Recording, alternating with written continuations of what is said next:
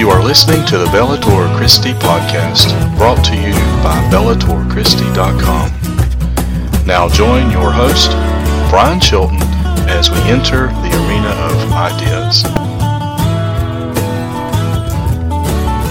Taking up the sword of Christian theology and the shield of Christian apologetics, while taking the truth into the arena of ideas. This is the Bellator Christi podcast. My name is Curtis Evelo, and I'm joined by Brian Chilton as we answer your most pressing apologetic and theological questions of the day.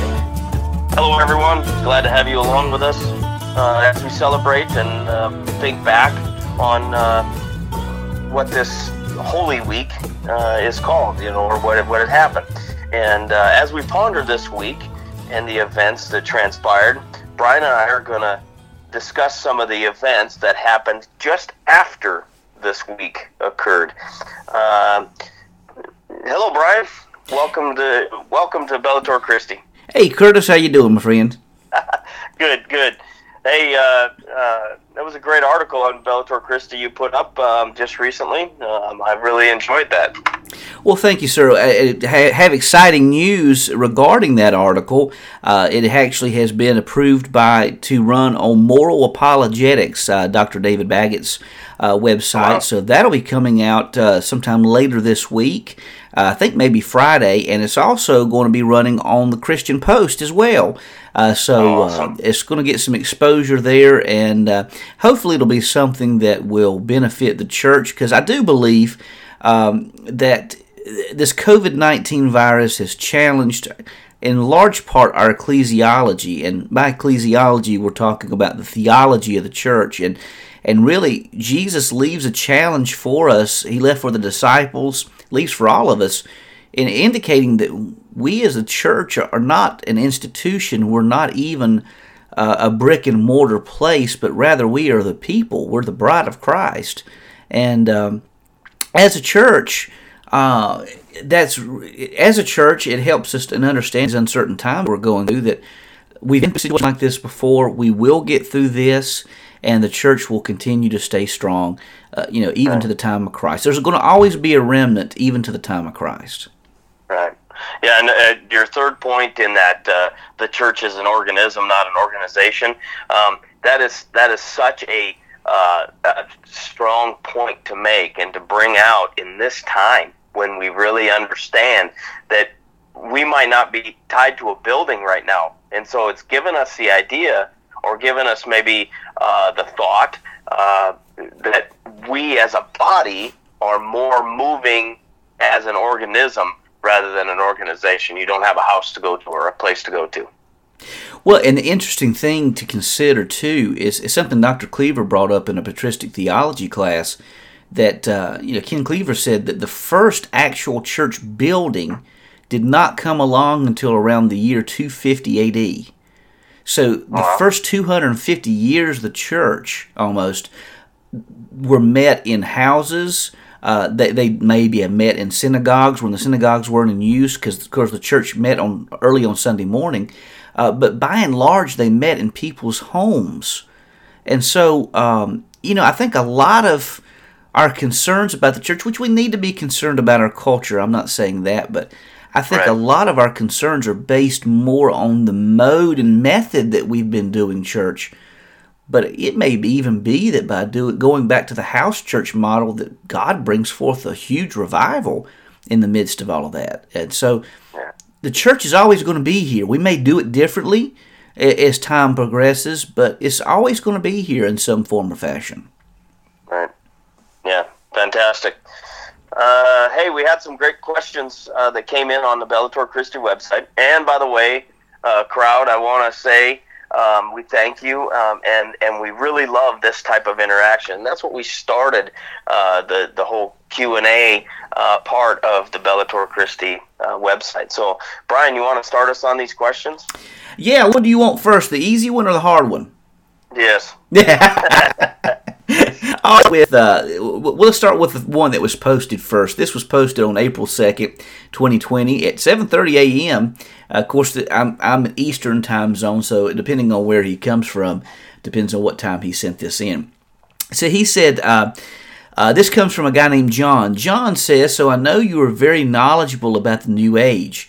I'm doing this breathing technique where you inhale for 4 seconds, hold 7 seconds, then exhale for 8 seconds. So far, this has been effective at activating my parasympathetic nervous system because I'm trying to overcome some traumatic symptoms. I have renounced all New Age stuff like meditation, mindfulness, etc. But right now I'm at the point where I can't take it anymore and don't care if it's bad or not. Is it okay to do this breathing technique or not? If not, what can I do to overcome the trauma I have faced in the past and the effects that I am suffering today?" Let me first go into this, John, and say that I am one who suffers from anxiety issues.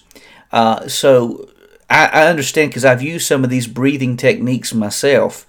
One of the biggest things I would say to you is that the biggest thing that is different between Christian meditation and New Age meditation, one of the biggest things is what our focus is on when we're doing these meditations.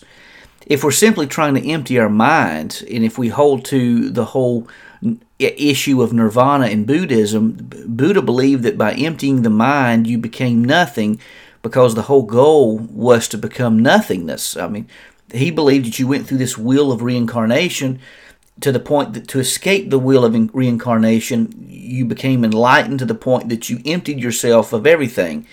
Well, as Christians, I think we can practice different styles of meditation than New Age, and that is by breathing techniques that are prayerful. And let me give this over to Curtis right quick, and then I've got a couple of resources that I want to share with you on this. So let me go to Curtis first, and then I'll come back. Yeah, and John, I would first say, trust in the Lord with every bit of your being, and seek His peace, the peace that He gives you as you're reading the Word and as you're doing it. It says in the Scriptures, it says to meditate on God's Word every day and constantly, and that doesn't mean meditate like what an Eastern religion means of meditate. It actually means almost the identical idea of a steak marinating in the fridge.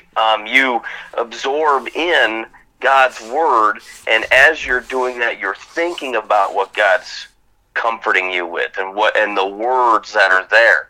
And you can use the breathing technique as you're meditating on that, or as you're breathing, or actually praying prayer through those things. As far as breathing wise, I don't have a problem with just doing breathing techniques. Just what are you thinking, or what are you processing, or are you empty in your mind like the New Age calls you to do?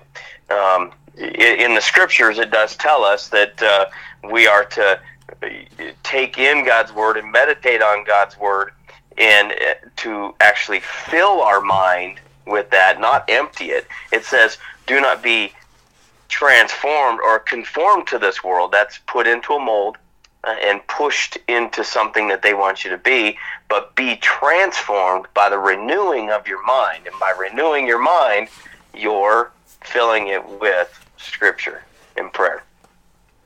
Absolutely, and I found what I was looking for, as Curtis was saying, that the biggest difference is the focus that we're using during the process of doing this.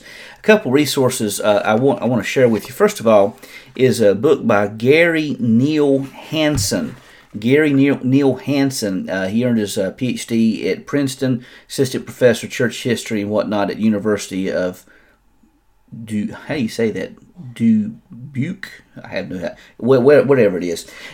Anyhow, Gary Neal Hansen. Let me just go back to his name. Gary Neal Hansen. And his book is called Kneeling with the Giants, Learning to Pray with History's Best Teachers. And I'll just go ahead and tell you first and foremost, you may not find all of the prayers in this book helpful, and he will tell you that in the introduction. But you may find some techniques and prayer techniques that may actually help you as you're meditating on God. For instance, here's a couple that we find here. And on page 36, we see the prayer of Martin Luther. Martin Luther what he used to do is he used to go through the Lord's Prayer. Our Father who art in heaven, hallowed be thy name, thy kingdom come, thy will be done on earth as it is in heaven. Give us this day our daily bread, and forgive us our trespasses, and as we forgive those who trespass against us. Lead us not into temptation, but deliver us from evil. For thine is the kingdom and the power and the glory forever. What he would do is he would break this down, and he would focus on these different sections of the Lord's Prayer. And so even as you're breathing and meditating, you may want to pray just as you're breathing in, Our Father in heaven. And then as you breathe out, contemplate what that means, calling Our Father in heaven. Focus on some of the attributes of God. So as you're breathing in, Our Father in heaven, as you breathe out, you can think about what these things mean. And maybe even pray a prayer as you do so. Hallowed be thy name. What does it mean for his name to be holy? And so on and so forth. On page 53, he gives another example which I find very useful with breathing techniques. It's called the Jesus Prayer. And some of the pilgrims used to do this. He says, I gave my prayer class at the seminary a simple assignment.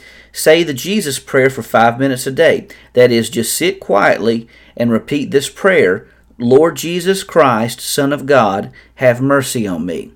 And so what he says as he goes forward in this is as you breathe in, you can say Lord Jesus Christ. As you hold it, say Son of God, or at least in your mind. And as you breathe out, you can say have mercy on me. So there are breathing techniques that you can use, especially if you've suffered trauma and things of that nature, that can help you. Another book that you may find helpful is from another person who deals with severe anxiety. I deal with anxiety. He's dealt with it in more intense fashions than I have. And that's a guy by the name of J.P. Moreland. You may have heard him, very profound apologist, theologian over at Biola University. He recently wrote a book, it came out last year, called Finding Quiet, My Story of Overcoming Anxiety and the Practices That Brought Peace. J.P. Moreland is a profound Christian scholar and very orthodox in his theology. And so he gives some methods that helped him in a Christian fashion to find peace and overcome sometimes these anxious moments that we have, and even sometimes of the breakdowns, emotional breakdowns that can come with it when it's severe enough. So he shows a biblical method on how to deal with these issues. So I would recommend those two resources: J.P. Moreland, Finding Quiet, and Gary Hansen, Kneeling with the Giants. So those are the two that I would recommend. Right. Very good.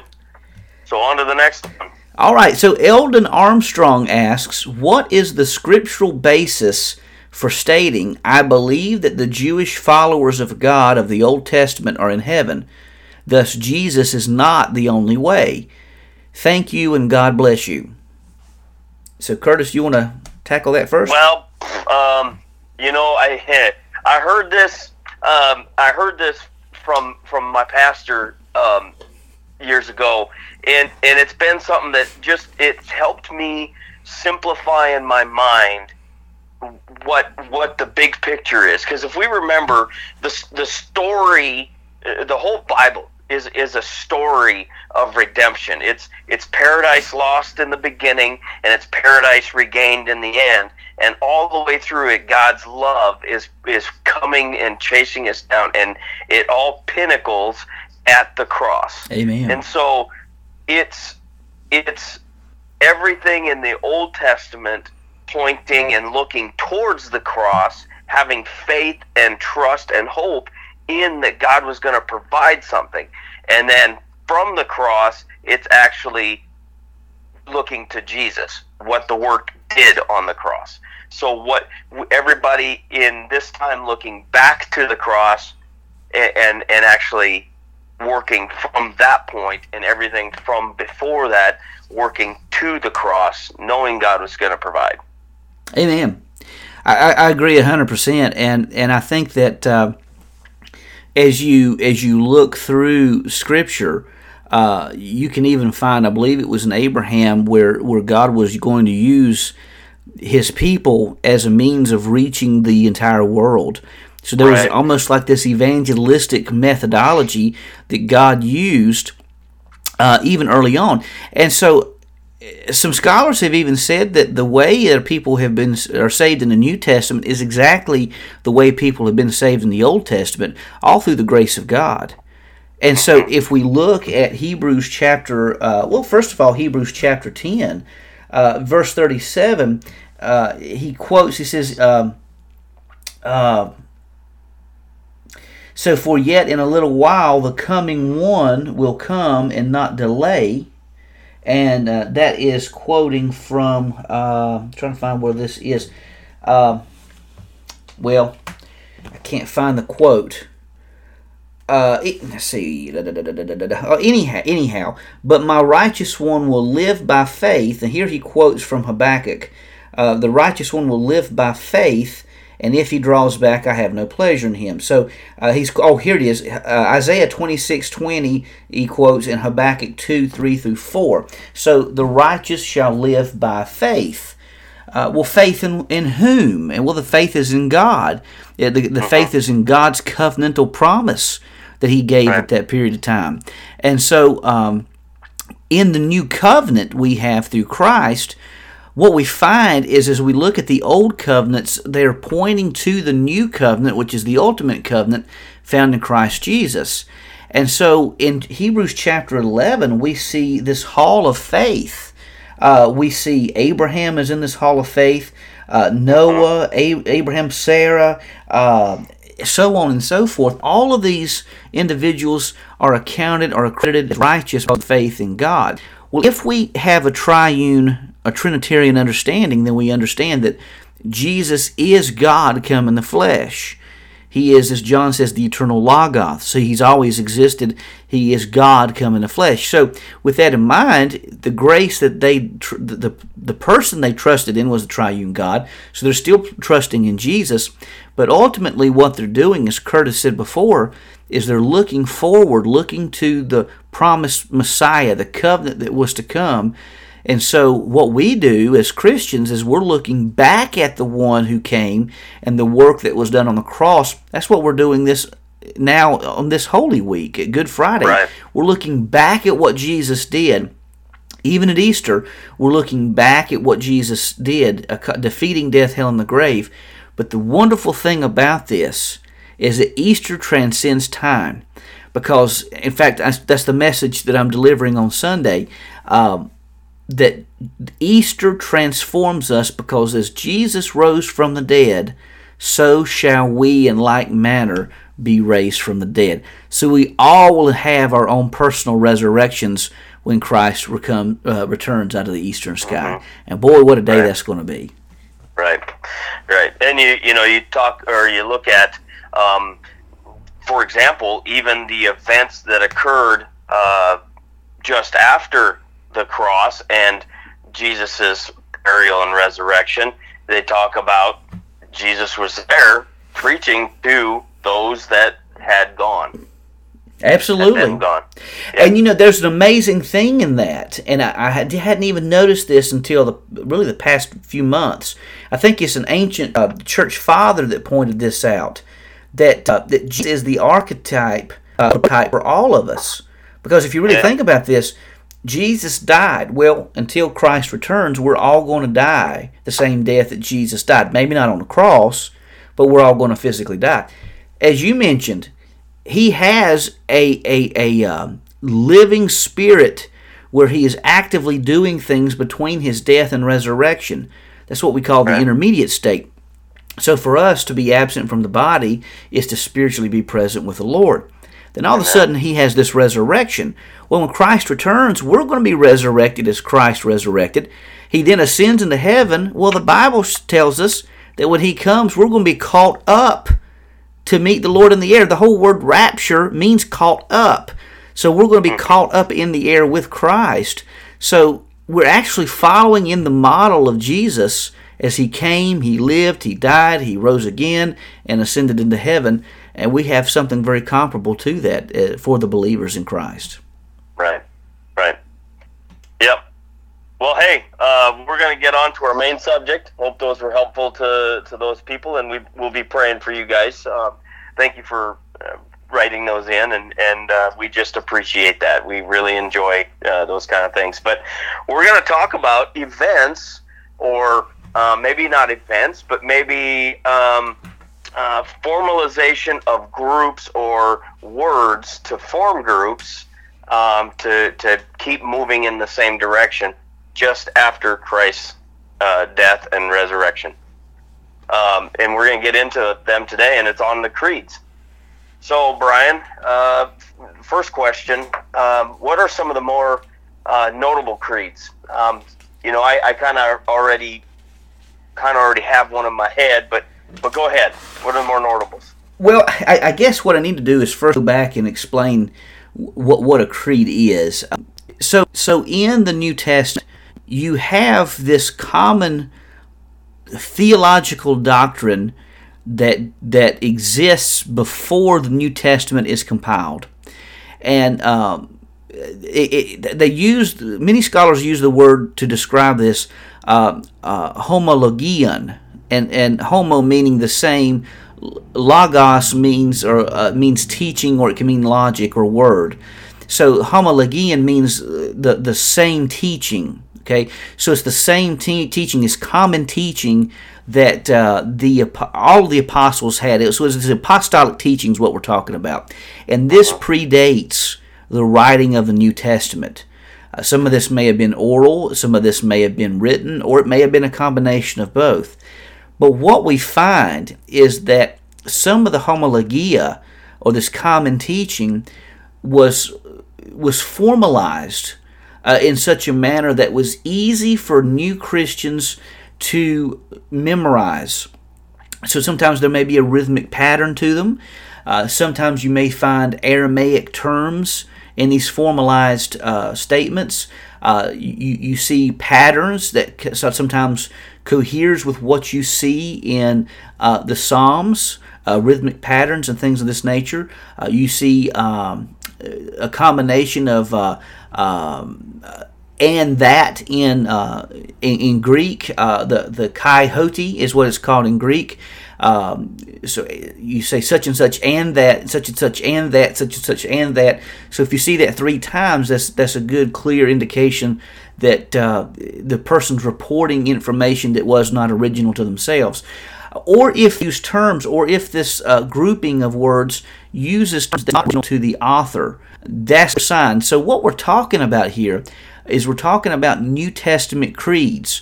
Now we're not talking like about the Apostles' Creed or anything of the sort, but these creeds were early confessions, hymns, statements of belief that were gathered together as part of the early Christian movement, and were formalized into statements of doctrine or statements of belief. And so in the New Testament, we find these statements of faith which are known as the New Testament creeds.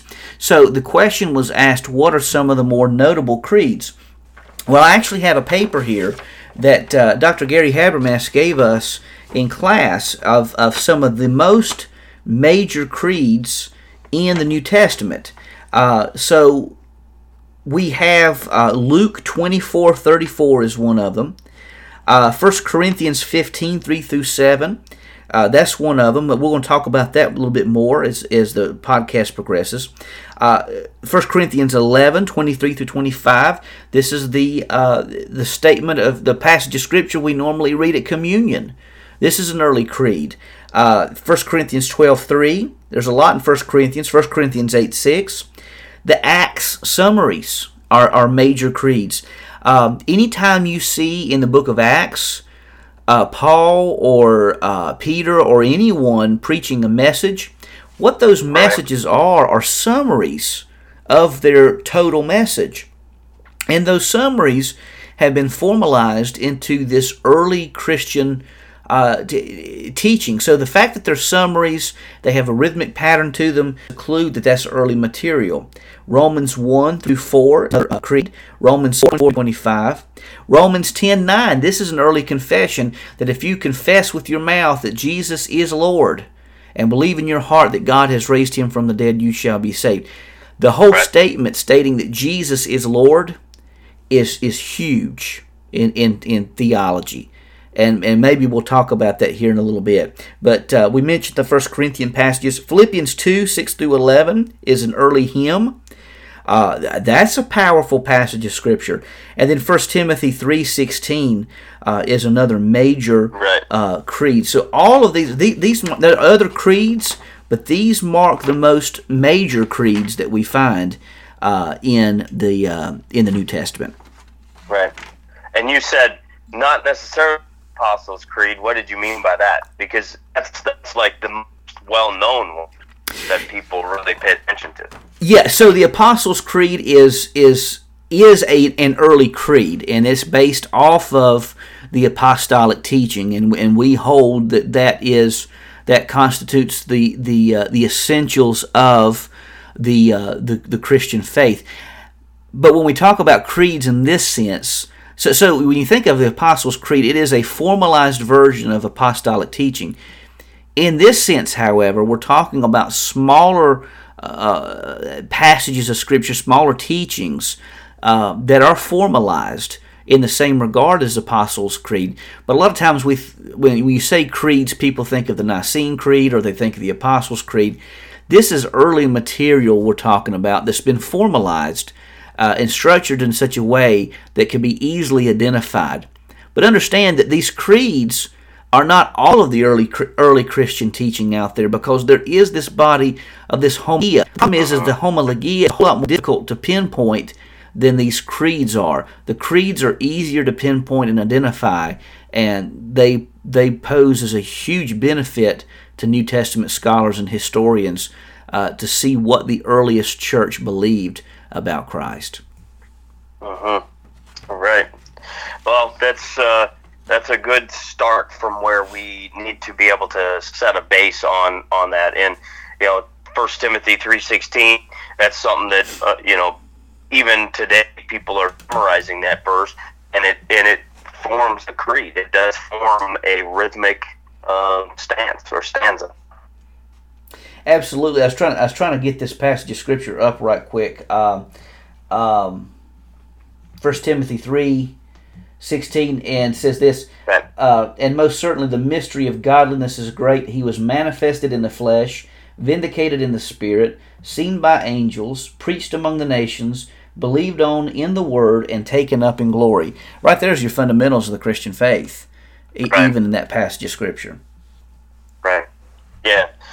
And you see that even, like you were saying in Acts, when Peter says we can't help but preach what we've known, what we've seen. Yeah, and the amazing thing is I wrote a paper for one of Dr. Habermas's classes and found out that there's this amazing parallel between 1 Corinthians 15, 3 through 7, and the teachings of Paul in the sermon summaries, as well as the teachings of Peter in the Acts sermon summaries.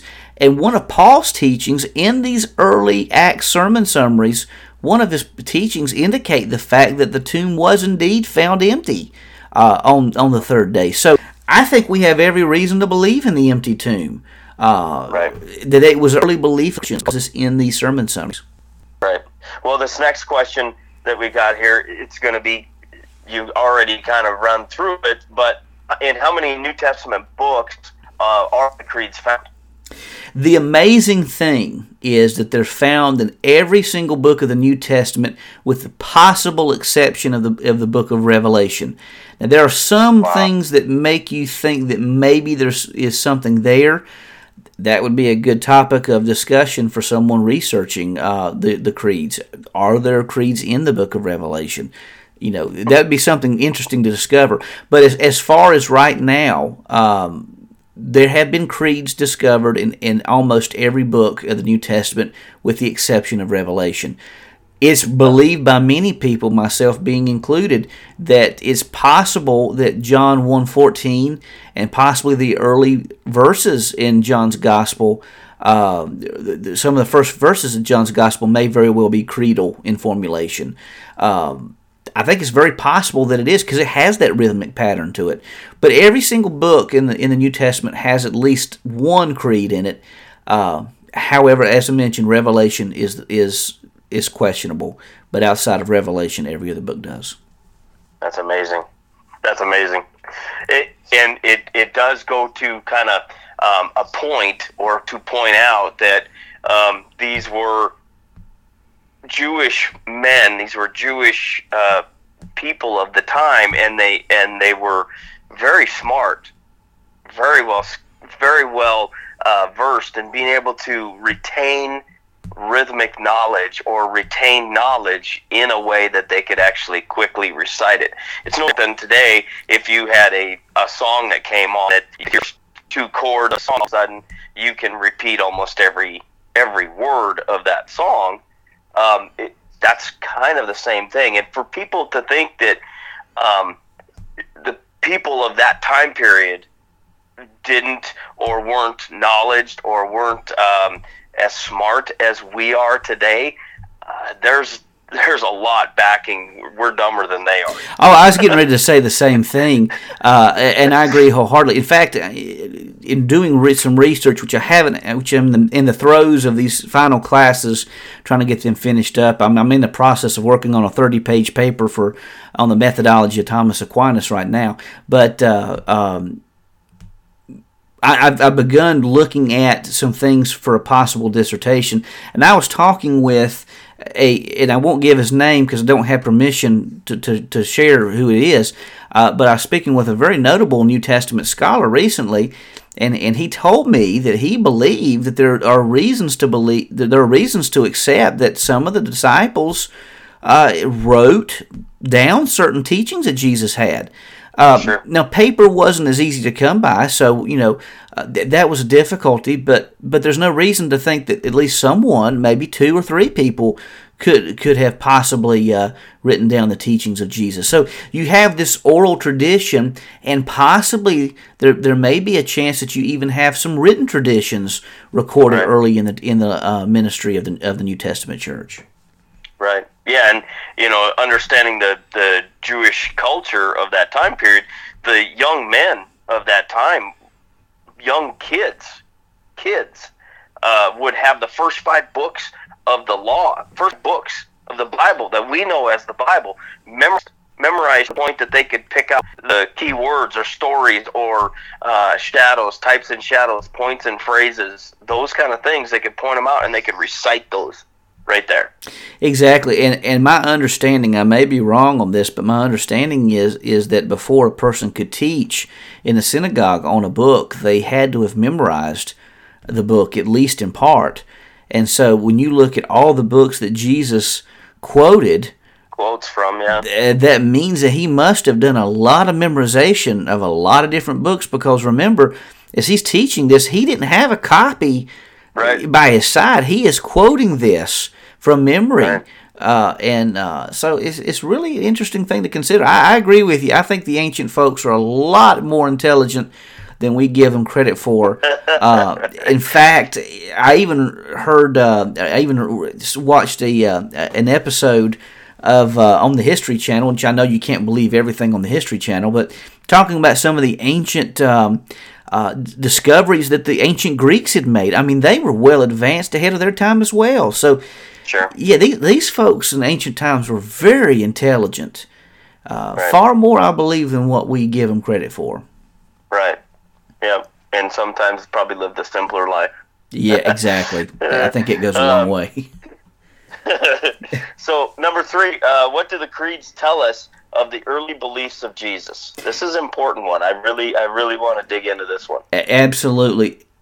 Well, and I'm going to have to give credit where credit's due. This goes back to Dr. Habermas. The early creeds give us the 3 fundamentals of the Christian faith: death, deity, and resurrection. Death, deity, and resurrection. So the early creeds are all in agreement that Jesus died on the cross. There's no denying that. The early creeds all tell us that that Jesus rose from the dead. But one of the most startling things, and this is the thing that, as I started studying these early creeds, that left me breathless, was the fact that the earliest Christology, I believe Richard Bauckham says this if I'm not mistaken, the earliest Christology was the highest Christology. Because if you look at, for instance, the Philippians hymn, where it talks about Jesus emptied himself. Let me flip to it right quick. Philippians chapter 2. Now, had I been an ancient person, then I may have had that memorized. Yeah, but you'd had that memorized, not funny. But let me just But you also got the computer that you can pull. You can pull it up now even quicker than even on your paper. So. This is true. I'm still a little old school, so I have my paper Bible here with me. Yeah, but just old school sword drills. Yeah, remember those? That's right. But listen to this. This is all considered early. Adopt the same attitude as that of Christ Jesus. Okay, so now we begin the early hymn. Christ Jesus, who existing in the form of God. Did you catch that? Yep. Very first line. Jesus, who existing in the form of God, did not consider equality with God as something to be exploited. Instead, he emptied himself by assuming the form of a servant, taking on the likeness of humanity, and when he had come as a man, he humbled himself by becoming obedient to the point of death, even on a cross. For this reason, God highly exalted him and gave him the name that is above every name, so that at the name of Jesus, powerful stuff here, every knee will bow in heaven and on earth and under the earth, every tongue will confess that Christ Jesus is Lord, to the glory of God the Father. Now here's something else that Dr. Habermas mentioned in class, and I hope you don't mind me borrowing some of his stuff here. Stealing or borrowing, I don't know how you want to put that. I don't think he cares. But here's the amazing thing that he said, so I'm giving him full credit. This comes from him, not me.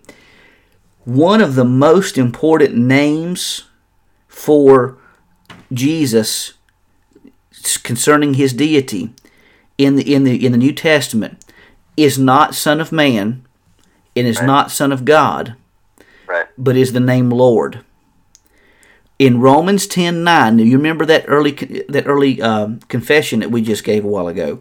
That if you confess with your mouth that Jesus is Lord, yeah, that is huge for a few reasons. One, the word Lord is a kurios in the New Testament, is in the Greek Septuagint a transliteration or a translation of the word Adonai. Adonai was used. Lord, Adonai, was used in the placement of the actual name of God, Yahweh or Yahweh, which means the self-existent one, I am who I am. So the name is so holy that ancients didn't believe that we should even say the name, but should instead say Adonai. So every time the word for the personal name of God is used in the Greek Septuagint, they would instead use the term kurios, which means Lord. Now, there's another reason why this is so important. The emperors of Rome wanted people, they developed this emperor worship, wanted people to say, Caesar such and such is Lord. Okay? And if a person did not say Caesar such and such is Lord, believing that he was God, then they could be executed. Well, look what the New Testament writers do. Look what the early Christians do. They don't say Caesar is Lord. They say Jesus is Lord. I think it's Kaiser Jesus, Lord Jesus. That is huge. That is identifying Jesus with Yahweh, and it's also identifying Jesus as being the supreme ruler over every governmental faction on earth. That is huge. It's mind-boggling, and this doesn't come later in the history of the church. This comes very early on, out the gates in church history. Fantastic. That's just awesome. Yeah. It gives me chills to even think about it. Yeah, I know. Yeah, it's and when they translated it, or they put it into English for us, it's Lord, all capitals. Exactly, and that's important for us to remember, because so we continue. The reason we even do that now is we continue the practice that the ancients did with the Greek Septuagint, translating instead of the personal name of God, because that name is so holy, we translate it over to Lord. Right. Yeah, and which becomes a bit confusing when you have people of the era or of that time. They would still call them Lord, but it would be, for example, to quote Shrek, Lord Farquaad, but that was a capital L, lowercase O-R-D, and that was just meaning that he's a person of importance. Exactly, yeah. Yep. Number 4, why is 1 Corinthians 5 or 15, 3 through 7 so important? Well, 1 Corinthians 15 is accepted by generally, I would dare say, nearly every New Testament scholar worth their weight in gold. Now, obviously, there's going to be anytime you say all, there's always going to be an exception, it seems like, but by and large, nearly all New Testament scholars will accept this as being early creedal material. But what we find in this passage of Scripture, in this early creed, is we see an early confession of Jesus' death, burial, and resurrection. And we see even in this a list of individuals who witnessed Jesus alive, who witnessed the post-resurrection appearances of Jesus. And some of these individuals we learn about in this creed, aren't mentioned as having a resurrection experience in other portions of Scripture. So, in fact, in this passage of Scripture, in this creed, we learn that Jesus at some point met privately with Peter. We don't hear about that in the Gospels. It's assumed in some of the Gospels, but I think Mark may even make a point to say, and Peter, he met with Peter. But this is basically the only place that tells us this. The 12, we know about him appearing to 12. We don't hear about him really appearing to James, but we hear about that in this early creed. I believe he probably was witnessed by James and his family. I wouldn't see why he wouldn't appear to Mary and his family if he appeared to James as well. We hear about in other passages of Scripture where he meets with Paul, but it's here we learn that he was that he was witnessed by over 500 people at one time. There's a possibility. Now, some people have debated this with me and said that maybe it's not so. I think that it is possible that they only counted men in that number, so that the number may be higher than that. Now, some people, again, have disagreed with me on that, but I haven't seen any evidence that would show why that's not the case. But everywhere else we count it as, when it says when Jesus fed the 5,000 or the 4,000 or any of those, we know that was just men counted, and there could have been up to 15,000 men, women, and children fed. And absolutely, and notice who isn't in this list. Mysterious is the women. The women aren't listed in this early creed, and we know there's good evidence to suggest that many early women counted Jesus alive very early on. So their absence makes me, I think, strengthens, at least in my mind, the possibility that only 500 men were counted, and you could possibly be looking at potentially 2,000 people who saw Jesus alive at one time. It's possible, at least. You want me to read it? Yeah, if you like. 1 Corinthians 15, 3 through 7. For I delivered to you first of all, that which I also received. So he's saying that I've received this from as a group. That Christ died for our sins according to the Scriptures, and that he was buried, and that he rose again on the third day, according to the Scriptures, and that he was seen by Cephas, then by the 12. After that, he was seen by over 500 brethren at once, of whom the greater part remain to the present, but some have fallen asleep, have died. The last of all, he was seen by me also, as by one born out of due time. For I am the least of the apostles, who am not worthy to be called an apostle, but because I persecuted the church of God. And so you look at all those reasons that falls down below that. He says after that he was seen by James, or before that he says seen by James, the apostles, and all the apostles.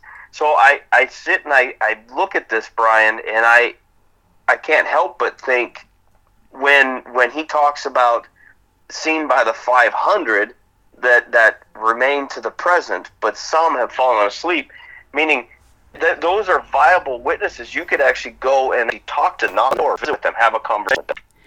Absolutely, and it makes me wonder. I honestly wonder, because Jesus had 70 other disciples. Right. He had the 12 disciples and 70 other disciples in addition to the 12. It makes me wonder if the 70 may not have been part of that number of the 500 who saw Jesus alive. And if that's the case, then you have early apostolic testimony from people who knew Jesus very early on, who could identify the fact that this was indeed Jesus. It wasn't a copycat. It wasn't somebody who looked like Jesus. It was, in fact, Jesus that they saw resurrected. And so that actually, just in my mind at least, strengthens the testimony of these witnesses that you find. Right. Yeah, and you see in here I'm hoping that the people listening are getting what we're talking about, the rhythmic tones of these creeds. You could pick up on that almost instantly. Absolutely. Well, that you have, yep. and some of this is a little more difficult to pick up in English as it is in the original languages, because in the original languages they have a different pattern to them.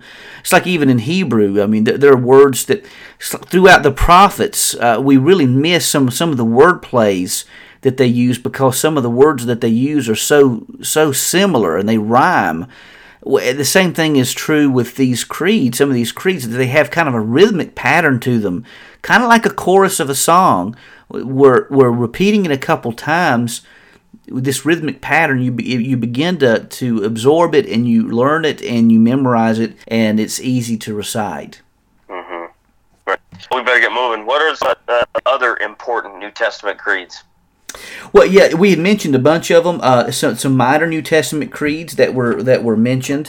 Romans 8:34 is one that was mentioned. 1 Thessalonians. Let me flip over here. 1 Thessalonians 1, 9 and 10 is one that is listed as an early creed. Need to do those sword drills a little more often here. So 1 Thessalonians 1, 9 and 10, 4:14 is considered, we believe that Jesus died and rose again in the same way. Through Jesus, God will bring with him those who've fallen asleep. So part of the whole testimony, the whole rapture theme, where we're going to be called up to meet Christ in the air, is considered creedal. Ephesians 1:20 is another passage of Scripture that's considered creedal, and 1 Peter 3:18. And there are several more that we can mention. Several on this piece of paper that I have. Throughout Romans, Philippians, Ephesians, as we mentioned, several of them that really identify with, again, the death, deity, resurrection of Christ being very early in the ministry of Jesus, and in the ministry of the church, excuse me. That's just amazing.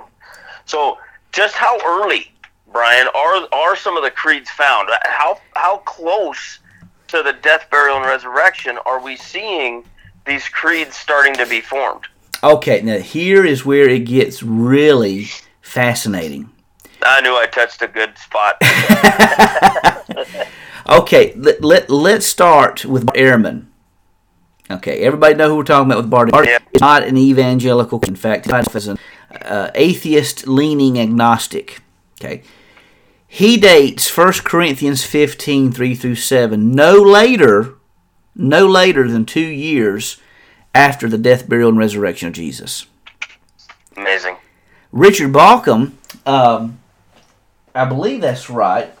I'm sorry, not Richard Buckle. James D.G. Dunn. I had the wrong name. In fact, Dunn may have been the one who mentioned the early point I made earlier on about, I can't remember now, but I think it may have been James D.G. Dunn. But James D.G. Dunn, if I'm not mistaken, he's the one who says that this material is most likely to within 3 to 5 months after the crucifixion of Jesus Christ. So we are talking about ground zero. Right. We're talking about the same year that Jesus died and rose again. So we are talking early as one could imagine. So there's no way that this developed.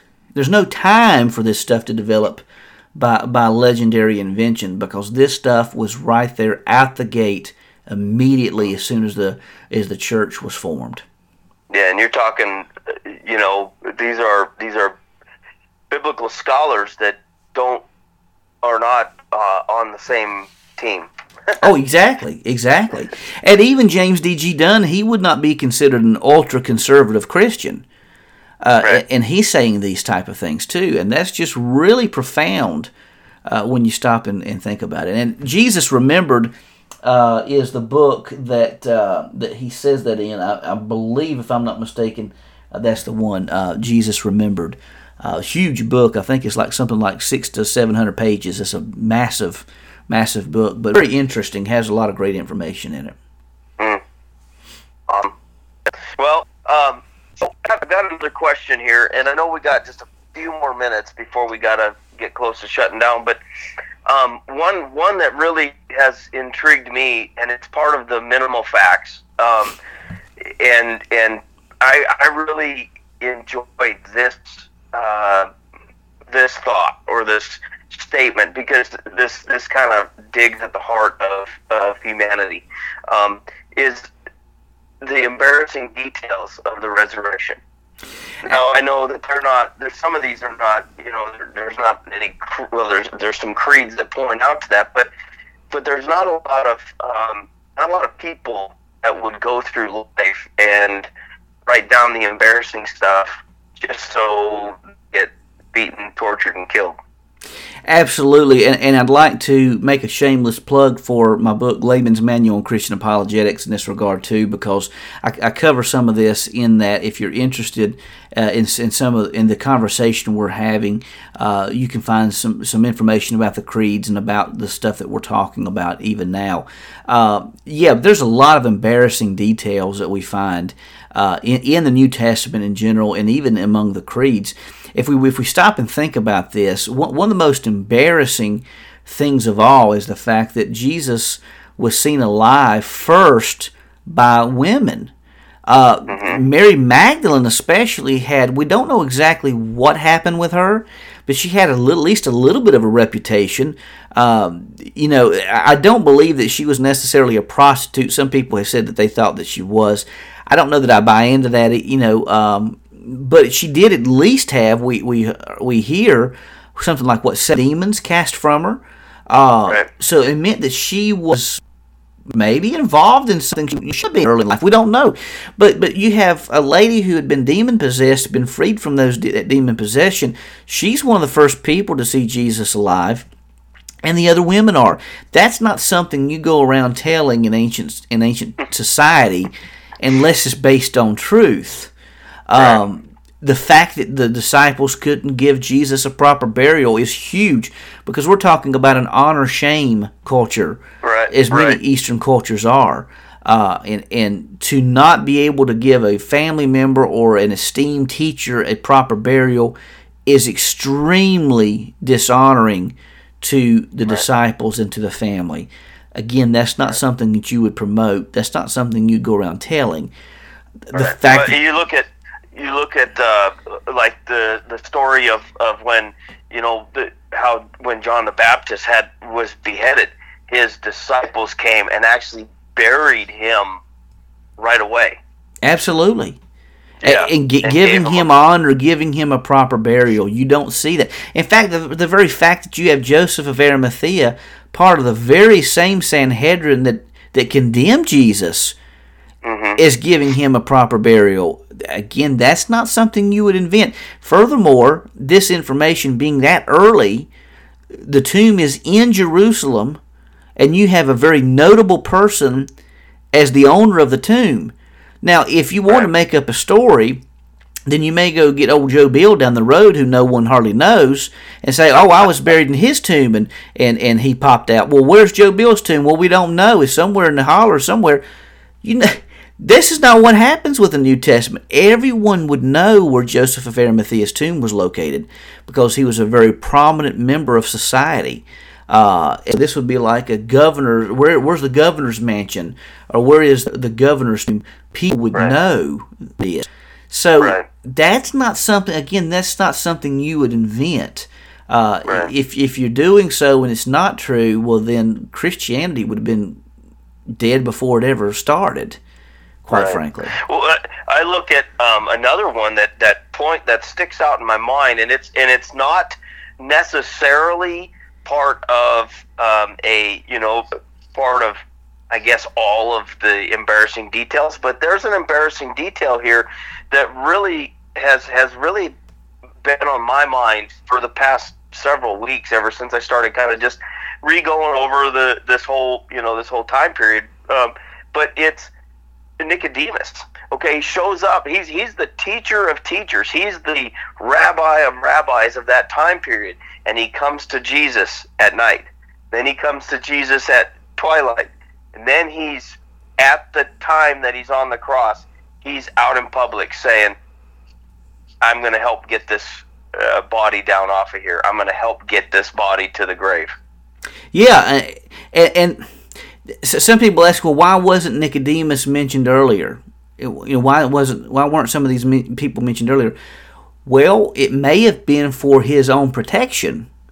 Some of the names are mentioned in John that you don't see in some of the other Gospels, but it may be the fact that when Mark and Matthew were written, which I believe that there was a form of Matthew written before Mark. I'm one of the oddballs that believe that. But you're talking about early material here. I think that Matthew and Mark are written far earlier than we think that they are. I think they were possibly written early 50s, maybe even potentially late 40s. So it would have put Nicodemus at risk if he was still alive. Yeah, so if you go mentioning some of these people during that time, this is before the fall of Jerusalem, and you're risking them being hurt in a bad fashion. So the fact that you see them mentioned later on in John's Gospel, when most of these people have probably passed, I think you get a fuller understanding of what was going on in some of the names that were mentioned in that time. Right. Well, Brian, this has been a fun one, and I hope it's been helpful for those that are looking or leaning in this week, what we call the Holy Week. And tomorrow is one of the big days to be really pondering, thinking about, and maybe even pick up one of the Gospels. Start reading through Luke and reading what happened at this time period. Maybe reading through John. Some of the best parts of John when Jesus is praying the prayer in the Garden of Gethsemane. Hey, Curtis, I'd like to make a quick note here too, because I know we're going a little long, but this is Easter week, so I think we have permission to do so. Sure. But I think the Thursday night, obviously during Holy Week, we want to stop and consider the fact that we're celebrating the Last Supper, the Passover meal that they're celebrating together. But there are certain times on Friday that I would encourage on Good Friday for people to take pause, maybe even John, who's having some issues. It might be good for him to, and as all of us, as we're going through this pandemic, certain times this Friday, stop and take pause. For instance, 9 o'clock, we know in the Gospels that what Jesus was condemned probably around 8-ish, maybe earlier than that. But 9 o'clock, we do know from the Gospel, Jesus went to the cross. So maybe stop and take pause at 9. Whenever 9 o'clock in the morning comes in your time zone, just stop and take pause to think, this was the moment when Jesus was crucified. 12 noon, the Bible records that the darkness fell across the entire land. I believe it's here where Jesus cries, my God, why have you forsaken me?" Pointing to Psalm 22. So this is even something that some of the early writers debated what happened during this time. So that's something that we can take pause and consider. 3 o'clock on Friday is when Jesus gave up the Spirit and said, "Father, into thy hands I commend my spirit." He says it is finished, and that's when it's done. So those 3 time periods on Good Friday, that's just something I've been doing personally in my spiritual life with walk with Christ, is I just take a few moments at those 3 time periods just to really stop and contemplate what Jesus did for us. And, we should do it every Friday, but especially Good Friday, it's a good time to really stop and think about the death of Christ. And then, of course, Easter Sunday, celebrating the glorious resurrection early on Resurrection Sunday. So what a day that is. Right. Yeah. And what a time we get a chance to think about. And now, maybe with less distractions of sports and some of the other things that we find ourselves being distracted with, Absolutely. We might give a little bit more thought to this. And that's been our prayer, that people start seeing the purpose of the cross, of what this was. So we at Bellator Christi want to thank you for spending time together with us, and we do value your time. Our prayer is that this podcast helps stretch your mind and is in a place to strengthen your faith as we strive to create an atmosphere of discussion and as a reliable source of information. Join us next time on the Bellator Christi podcast. And until next time, Brian and I say, Soldier on, friends. Yeah.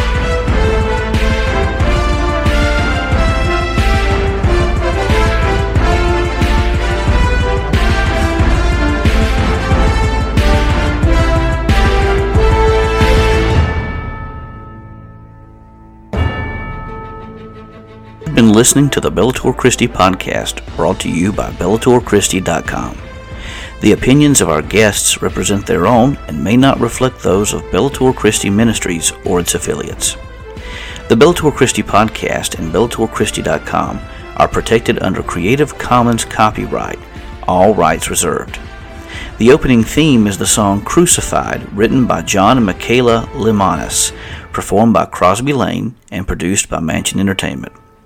Be sure to visit our YouTube page at www.youtube.com/Bellator Christi.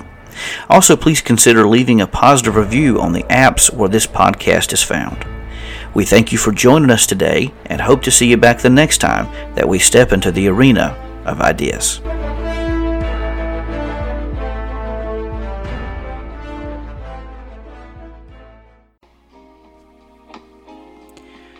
It's my privilege to announce to you that the Layman's Manual on Christian Apologetics is now available on Kindle. So you can get the Layman's Manual on Christian Apologetics in all formats now. It's available on Kindle, as well as paperback, hardcover, and you can also find it on the Nook at barnesandnoble.com. So please go and order your copy today and share it, or maybe you'd like to share it with a friend. Whatever the case may be, help us as we get the word out and let people know that we have a faith worth believing in. Did you know that you can help the Bellator Christi Ministries by simply leaving a review? If you are enjoying this podcast, help us out by leaving a positive review on the app where this podcast is found. This helps increase the exposure of the podcast and helps others find it more easily. If you enjoy this podcast, leave a review. If not, send me an email. Either way, we want to thank you for supporting BellatorChristi.com and the Bellator Christi podcast.